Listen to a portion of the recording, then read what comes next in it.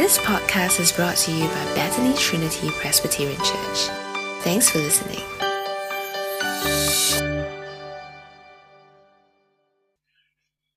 The main Bible passage for today's sermon is taken from 2 Samuel 24. Before Pastor Andrew comes to bring us the sermon, let me invite our sister Faith to read the passage for us. Today's passage is taken from 2 Samuel chapter 24. It is the last chapter of 2 Samuel. You can follow along your Bibles or read along on the screen in front of you. Verse 1. Again, the anger of the Lord burned against Israel, and he incited David against them, saying, "Go and take a census of Israel and Judah." So the king said to Joab and the army commanders with him, "Go throughout the tribes of Israel, from Dan to Beersheba, and enroll the fighting men, so that I may know how many there are." But Joab replied to the king, "May the Lord your God multiply the troops 100 times over, and may the eyes of my lord the king see it. But why does my lord the king want to do such a thing?" The king's word, however, overruled Joab and the army commanders. So they left the presence of the king to enroll the fighting men of Israel. After crossing the Jordan, they camped near Aroer, south of the town in the gorge, and then went through Gad and on to Jazer. They went to Gilead and the region of Tatim Hodshai, and on to Dan Ja'an and around toward Sidon. Then they went toward the fortress of Tyre and all the towns of the Hivites and Canaanites. Finally, they went on to Beersheba in the Negev of Judah. After they had gone through the entire land, they came back to Jerusalem at the end of 9 months and 20 days. Joab reported the number of the fighting men to the king. In Israel, there were 800,000 able-bodied men who could handle a sword, and in Judah, 500,000. David was conscience-stricken after he had counted the fighting men, and he said to the Lord, "I have sinned greatly in what I have done. Now, Lord, I beg you, take away the guilt of your servant. I have done a very foolish thing." Before David got up the next morning, the word of the Lord had come to Gad, the prophet, David's seer. "Go and tell David, this is what the Lord says. I am giving you 3 options. Choose one of them for me to carry out against you." So Gad went to David and said to him, "Shall there come on you 3 years of famine in your land? Or 3 months of fleeing from your enemies while they pursue you? Or 3 days of plague in your land? Now then, think it over and decide how I should answer the one who sent me." David said to Gad, "I am in deep distress. Let us fall into the hands of the Lord, for his mercy is great. But do not let me fall into human hands." So the Lord sent a plague on Israel from that morning until the end of the time designated, and 70,000 of the people from Dan to Beersheba died. When the angel stretched out his hand to destroy Jerusalem, the Lord relented concerning the disaster, and said to the angel who was afflicting the people, "Enough, withdraw your hand." The angel of the Lord was then at the threshing floor of Araunah the Jebusite. When David saw the angel who was striking down the people, he said to the Lord, "I have sinned. I, the shepherd, have done wrong. These are but sheep. What have they done? Let your hand fall on me and my family." On that day, Gad went to David and said to him, "Go up and build an altar to the Lord on the threshing floor of Araunah the Jebusite." So David went up as the Lord had commanded through Gad. When Araunah looked and saw the king and his officials coming toward him, he went out and bowed down before the king with his face to the ground. Araunah said, "Why has my lord the king come to his servant?" "To buy your threshing floor," David answered, "so I can build an altar to the Lord that the plague on the people may be stopped. Araunah said to David, "Let my lord the king take whatever he wishes and offer it up. Here are oxen for the burnt offering, and here are threshing sledges and ox yokes for the wood. Your Majesty, Araunah gives all this to the king." Araunah also said to him, "May the Lord your God accept you." But the king replied to Araunah, "No, I insist on paying you for it. I will not sacrifice to the Lord my God burnt offerings that cost me nothing." So David bought the threshing floor and the oxen and paid 50 shekels of silver for them. David built an altar to the Lord there and sacrificed burnt offerings and fellowship offerings. Then the Lord answered his prayer in behalf of the land, and the plague on Israel was stopped. This is the word of the Lord. I'll pass the time now to Pastor Andrew. Let's bow our heads and go to God in prayer. Dear Father, as we come before you today, we truly ask that you help us to take to heart your word, to know you as you truly are, and to know the forgiveness that you bring in Jesus. We pray for all these things in the name of Jesus Christ. Amen.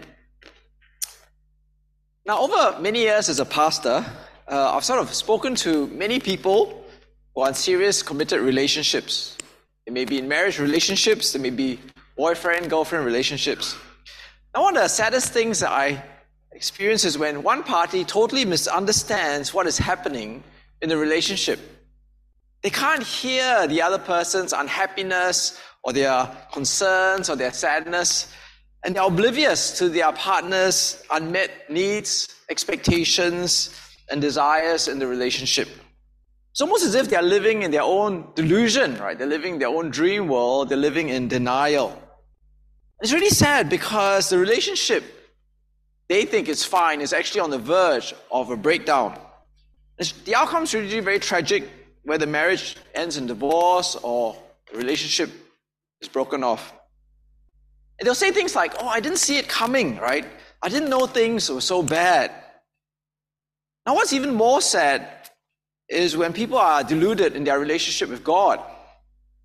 They think that their relationship with God is really fantastic. They say things like, "I feel really close to God." But really, they're living in the same sort of delusion, the same denial, the same dream world. And that's even worse, right? Because the outcome is a broken relationship with God and eternity looking outside into the heaven of God. I wonder whether that's you, or it could even be me, right? Are we living in a danger of having a delusion in our relationship with God? And that's why today we really have to listen really carefully to God's word. It begins, "Again, the anger of the Lord burned against Israel." Now, this first verse is really interesting because it tells us that the anger of the Lord was kindled against Israel. He was angry with Israel, but it doesn't tell us why. Why is God angry with Israel? We don't really know. We're not told. There's lots of speculation. If you read the commentaries, maybe it's because God's people had chosen other kings, like Absalom, maybe Sheba, and they had deserted God's anointed King David. We just don't know. But the focus, I think, of this first verse is this word here, again. Again. I think this word, again, doesn't just refer back to 2 Samuel, but it refers to the whole history of God's people.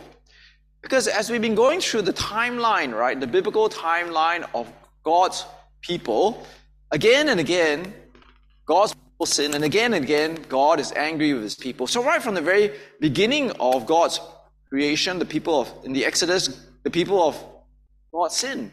God was angry. When they entered into the promised land, they sinned again, and God was angry with them.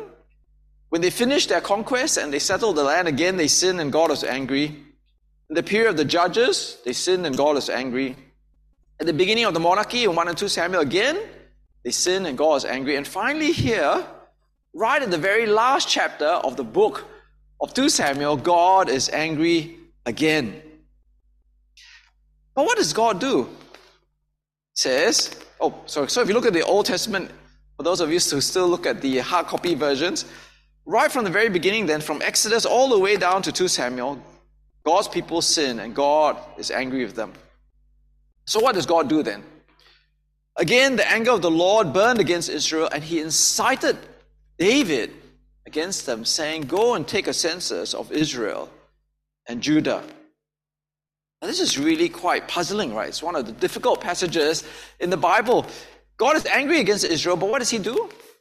He doesn't immediately punish Israel, but he incites the king, David, against them by taking a census. And that throws up all sorts of questions.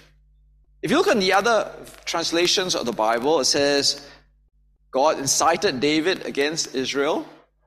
In the Holman Christian Bible, it says, God stirred up David against Israel.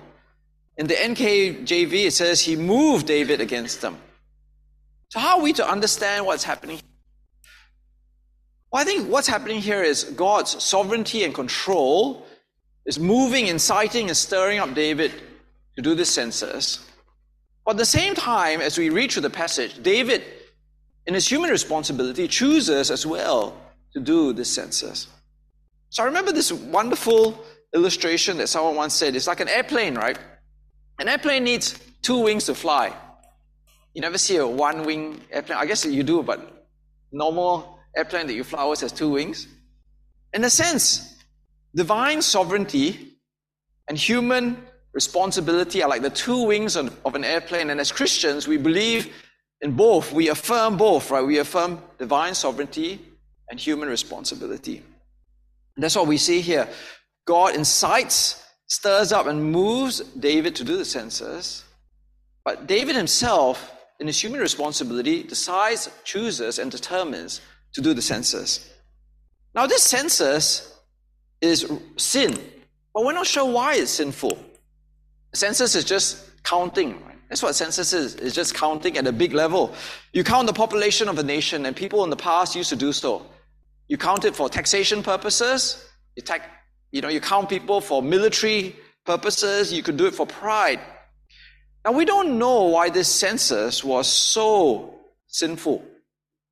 But all we know is that for Joab and the military commanders, the people of the time and that place, they saw it immediately as something that instinctively, as a knee-jerk reaction, was wrong, right?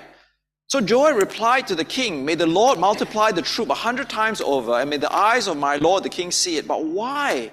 Why does my lord the king want to do such a thing?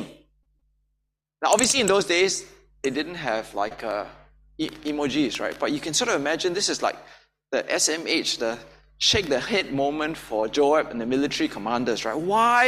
Why, David, would you want to do a census? It just doesn't make sense. And so in many ways, it's like a senseless census. Like, it doesn't make sense to Joab and the military commanders to do so. And after David completes the census, David himself recognizes just how sinful it is. "I have sinned greatly in what I've done. Now, Lord, I beg you, take away the guilt of your servant. I've done a very foolish thing." Now, God is trying to teach us something here in this last chapter. Because what we're seeing here is that David sins again, just like the people sinned again. See, as we've been looking through the whole book of 1 and 2 Samuel, we saw that 1 and 2 Samuel is an answer to the problem or the question in Judges, right? In the last verse of Judges, it says, "In those days, Israel had no king. Everyone did as they saw fit." So what God people needed was a leader to bring them back to God. And so we saw in 1 and 2 Samuel this camel-shaped narrative flow, right? Of different leaders coming up and down, right? The God-dishonoring priest Eli, who's a disappointment. Then the faithful judge Samuel. Then the faithless King Saul. And then finally David, the man after God's heart. But we also saw that in spite of how successful, good, and godly David was, over the last few chapters, he sins again and again and again. And just as we see now in this very last chapter, in the book of 2 Samuel, he sins again. Together with all the sins that David has already committed, he adds to it this senseless census. So what we see at the very end here is that everyone is sinning, right? The people are sinning all the way from Exodus to 2 Samuel. The leaders of God's people, from Judges all the way to Samuel, again as well, are sinning. So both David, the leader, and God's people, Israel, are sinning. Now, how do we understand this? What's the lesson for us here then? Well, I think the lesson for us here is this doctrine that we ascribe to or affirm called total depravity. Now, it doesn't mean that we're all totally depraved in every way and we are the worst sinners, like we're all like Hitlers. But what it really means in systematic theology is that all of us in our very nature is sinful. At the very core, right, we are all sinful. Because secular thinking would say to us, we are actually good people who sometimes do bad things, right? But biblical teaching teaches us that we are actually bad people who at the very core are inclined to do bad things all the time. It's really interesting because over the last few months I've been talking to a few people and I realized as I was preparing this sermon that they asked me the same question. They asked me, why do I struggle with this sin again? It's like they asked me things like, oh, now that I'm married, why do I still struggle with lust? Or if I'm married, why do I still struggle with porn? Or if I've been living this Christian life for so long, why do I struggle with this particular sin? It's because of what we're reading here in 2 Samuel chapter 24, right? Total depravity. All of us are not good people, but sin actually has its roots deep into every aspect of us, and we are all sinful before God. And that's what we need to acknowledge, right, from this very, very beginning of today's passage. Before we can even start to have a relationship with God, we need to understand the state of our relationship with God. We are all totally depraved. We are sinful through and through, right to the very core. We are no better than Israel, and we're no better than David. Passage goes on. Before David got up the next morning, the word of the Lord came to Gad, the prophet, David's ear. Go and tell David, this is what the Lord says. I'm giving you 3 options. Choose one of them for me to carry out.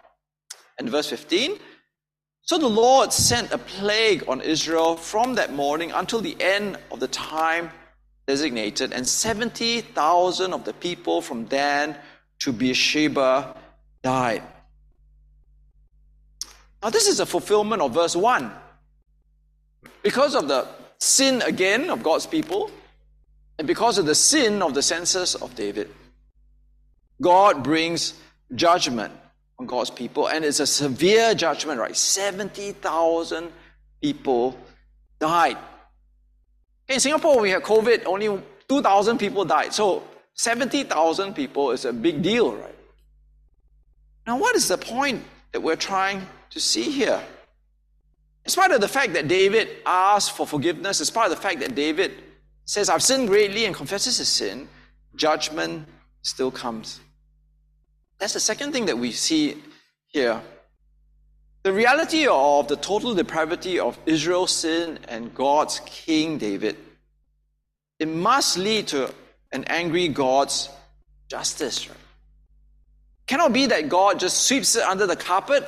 Judgment must come, and the judgment is based on a just God's justice, and he's angry.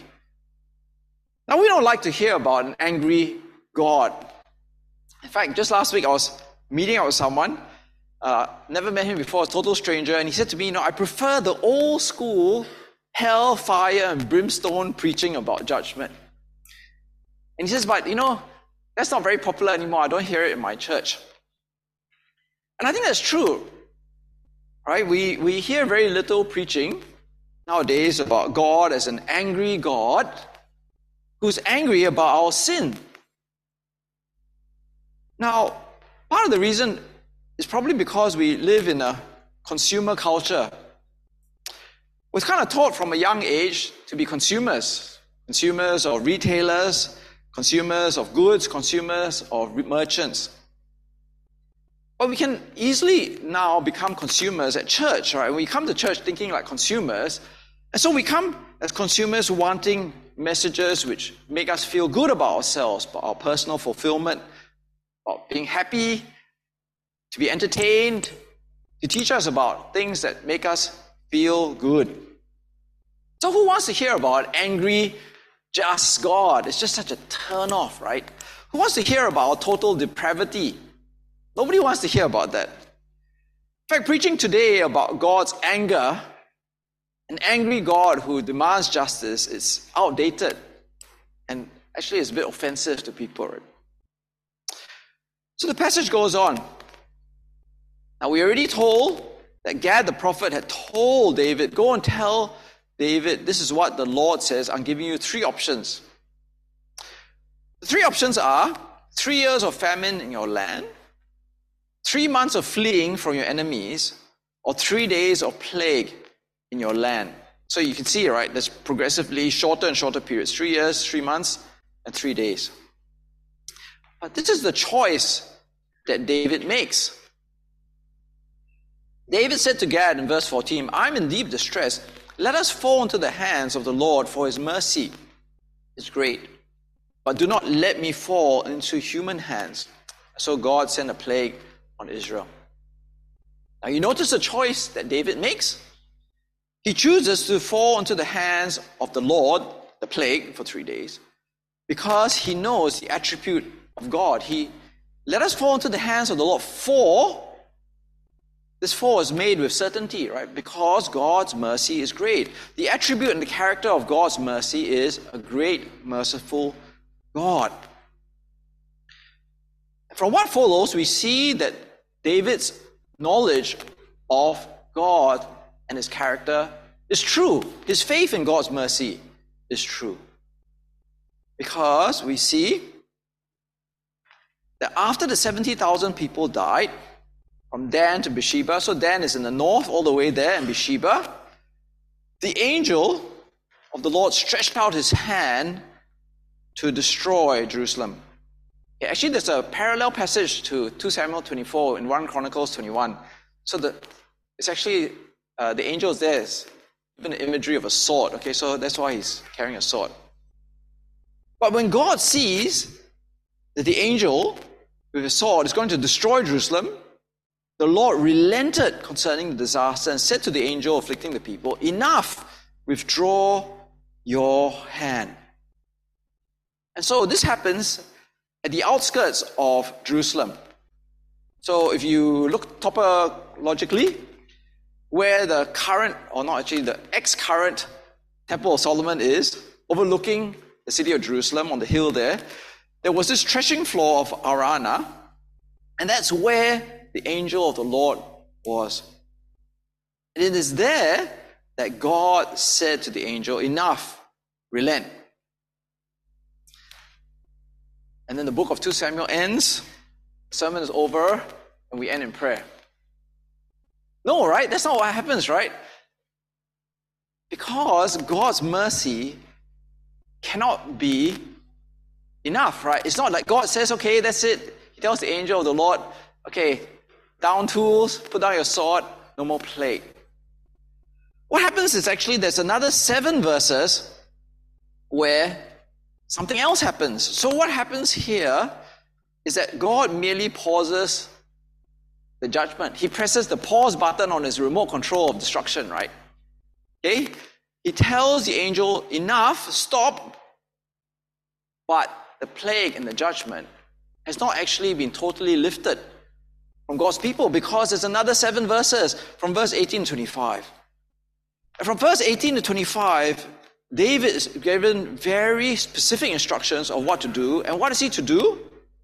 He is to enact a sacrifice, right? This section, all of 7 verses, is full of sacrificial language.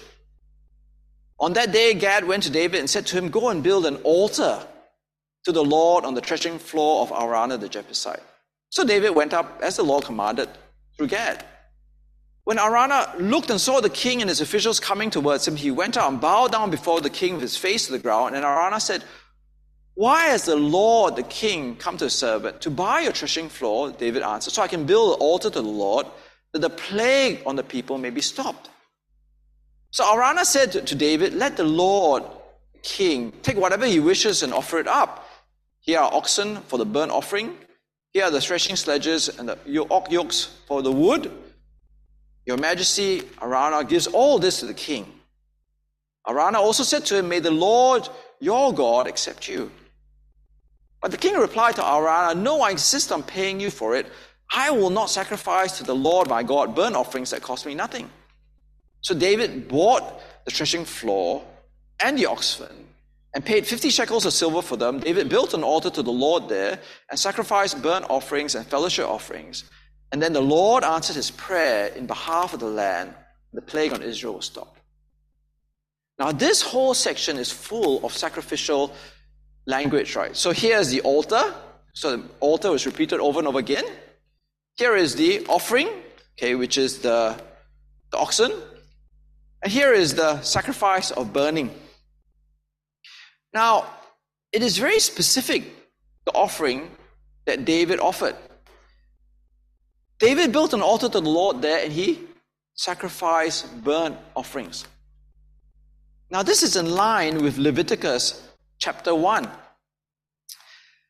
Leviticus chapter 1, it actually tells us what the burnt offerings are for, the purpose and the meaning of the burnt offerings. You're to lay your hand on the head of the burnt offering, and it will be accepted on your behalf to make atonement for you. See, so the whole point of the burnt offerings is to actually pay for sins with a substitute. So what David did was he would get the oxen and he would lay his hands on the oxen. And what does that mean? He would lay his hands on the oxen because, in a sense, he was transferring or symbolically placing the sins of himself and the nation on the oxen. It's okay. The sin moves from himself and the people onto the oxen. And then the oxen would then be sacrificed in the burnt offering to make atonement or to pay for the sins of the people. Now, this is really important because then means that the plague can be stopped, right? You see, it's very interesting. If you go back, notice what Araunah says. He says, may the Lord your God accept you. What does he mean by that? Why does Araunah say that, may the Lord your God accept you? I don't think he's saying accept him as a person, like accept me as an individual, but he's saying accept you and the sacrifice, because that is what the passage in Leviticus says, right? Lay your hand on the head of the burnt offering and it will be accepted on your behalf to make atonement for you. And that's what happens here. Because when the burnt offerings are given, God accepts, in a sense, the substitutionary atonement of the oxen, and therefore the plague on the people is stopped. Now this is really, really significant, deep, profound, and important, and of great, great meaning for all of us, right? Because it shows us that God's mercy comes through the atonement which is accepted by God. You see, when you think about it,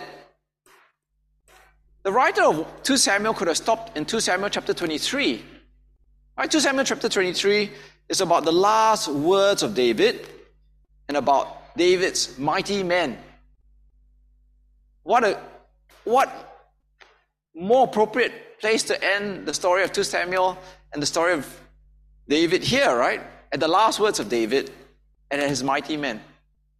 But you notice that the writer of 2 Samuel doesn't choose to end his book here, but instead he ends in 2 Samuel chapter 24, which actually ends with the giving of the atonement. Now this is, I think, deliberate. And it's trying to teach us something really, really important. It's actually trying to wrap up all that's happened before, right? Because we're not ending with the person of David. We're ending with the whole of the history of God's people sinning and sinning again. We're seeing the history of God's kings, which again sin and sin again. But all of these sins, the sins and the total depravity of his people, the total depravity of the kings, can all be paid for through the sacrifice of atonement. Now this is crucial for us because as we then look forward, we then have an answer to sin, right? We fast forward to the New Testament and we see the fulfillment of the sacrifice of atonement in the person of Jesus. You see, when we actually look at what's happening here, it's not just a story of kings and Israel and God's people sinning again and again, leading to a very depressing ending. But actually it leads us to thanksgiving and gratitude and gratefulness. Because God is a merciful God and he provides a way out from the total depravity of our sins. Even the sins of God's people and David are paid for by Jesus on the cross. And so in 1 John chapter 1 it says, if we claim to be without sin, we deceive ourselves and the truth is not in us. If we confess our sins, he is faithful and just and will forgive us our sins and purify us from all unrighteousness. If we claim we have not sinned, we make him out to be a liar and his word is not in us. My dear children, I write this to you so that you will not sin. But if anybody does sin, we have an advocate with the Father, Jesus Christ, the righteous one. He is the atoning sacrifice for our sins, and not only for ours, but also for the sins of the whole world. What encouraging words that is for us. Because what we see here is that at the cross with Jesus, both the attributes of God's justice and God's mercy are fully fulfilled. See, at the cross, Jesus fully fulfills the role of the atoning sacrifice. He pays for all the sins of the world, including David and all of Israel, so that God's justice is fully met. But God's mercy is also shown at the cross because through his giving of Jesus, all our sins are paid for because of God's grace. Now, I remember the very first time that I did marriage counseling. Right? I just kind of like got in the room and I didn't even know what I was doing. And I talked to this couple, this husband and the wife. And the wife was really, really unhappy with the husband. And I asked her, I said, what is the one thing you'd really like your husband to do? And she said, I would just really like him to thank me for making dinner. And I thought, well, how hard could that be, right? Well, I can solve this problem. No, I mean, how hard can marriage counseling be, right? So I turned to the husband and I said, can you just thank your wife for making dinner for you? And he said, no. Why should I thank my wife for making dinner for me? And I think I spent like another hour trying to convince the husband to thank his wife for making him dinner. Now, when I look back on that, I often reflect on this person's response, right? This husband. I was thinking, so why couldn't he thank his wife for making him dinner?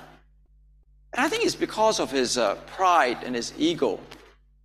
He just, for whatever reason, refused to thank his wife for making him dinner. And I think this can be the same for many people, right? Even Christians. Because of our pride and ego and arrogance, we cannot totally appreciate just how sinful we really are. We cannot accept that we are totally depraved. But as we've seen this passage today, if Israel and God's king David, a man after God's heart, can sin so grievously, then we are actually no different, right? We need to admit that we are, at our very core of our being, sinful. I remember a few weeks ago, there was a person who said, I've never lied in my entire life. And this person said, if I have ever lied in my life, I will kill myself. Okay, that's a bit surprising to me too when a person said that, right? But essentially, this person is actually saying that God is a liar, right? He's actually saying, I'm not totally depraved, I'm not sinful. But without recognizing your sin, your total depravity, then you cannot start to have that relationship with God. Without recognizing our total depravity, we cannot admit the rightness of God's judgment on us. Without recognizing the rightness of God's justice on us, then we will not have the faith, like David did, to call and to trust and to rely on the attribute of God's mercy for us. And if we do not rely on the attribute of God's mercy for us, then we will not have that overwhelming gratitude and thankfulness and joy and contentment and thanksgiving that comes from knowing Jesus Christ. So I hope for all of us today, we will ask ourselves our question, how is our relationship with God? And we would see that actually we are totally depraved before God and we deserve God's justice. But thanks be to God, because He is a God of mercy and He has given us Jesus. And what a great atoning sacrifice Jesus is for us, because He has met the demands of God's justice. And it is God's grace that has come to us to cover our sins. Let's go to God in prayer.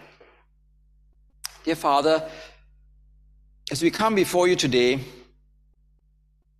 help us to really reflect on why you've spoken to us through the writer of 2 Samuel to end at chapter 24. To end with the sacrifice of atonement, to end once again with the sin of your people, once again with the sin of David. Help us to see that it is to impress upon us that we are, together with your people all those thousands of years ago, totally depraved, that we are fallen at the very heart of our being, and that we are deserving of your justice. Dear Father, we pray that we may rest in great confidence in your mercy, in your grace towards us. And we thank you with great gratefulness and heartfelt thanks that you've given us the fulfillment of the sacrifice of atonement in the person of Jesus. And at the cross, you've given us one who fully has paid for all our sins and meets your justice. And one who, in your grace, has given us total forgiveness for our sins. And we pray for all these things in the name of Jesus Christ. Amen. Thank you, Pastor Andrew, for the sermon. And we have some time for reflections. And Pastor Andrew has prepared for us these two questions for us to discuss in our small groups. The first question is, what do I feel about my own sin and God's judgment? And second question is, how does today's passage strengthen my faith in God's mercy in Jesus' atoning sacrifice? Please spend a few moments to discuss with people around you, and maybe we'll finish this in about 5 minutes. Right. Thanks for listening to this podcast brought to you by Bethany Trinity Presbyterian Church. For more information, visit us online at busypc.sg.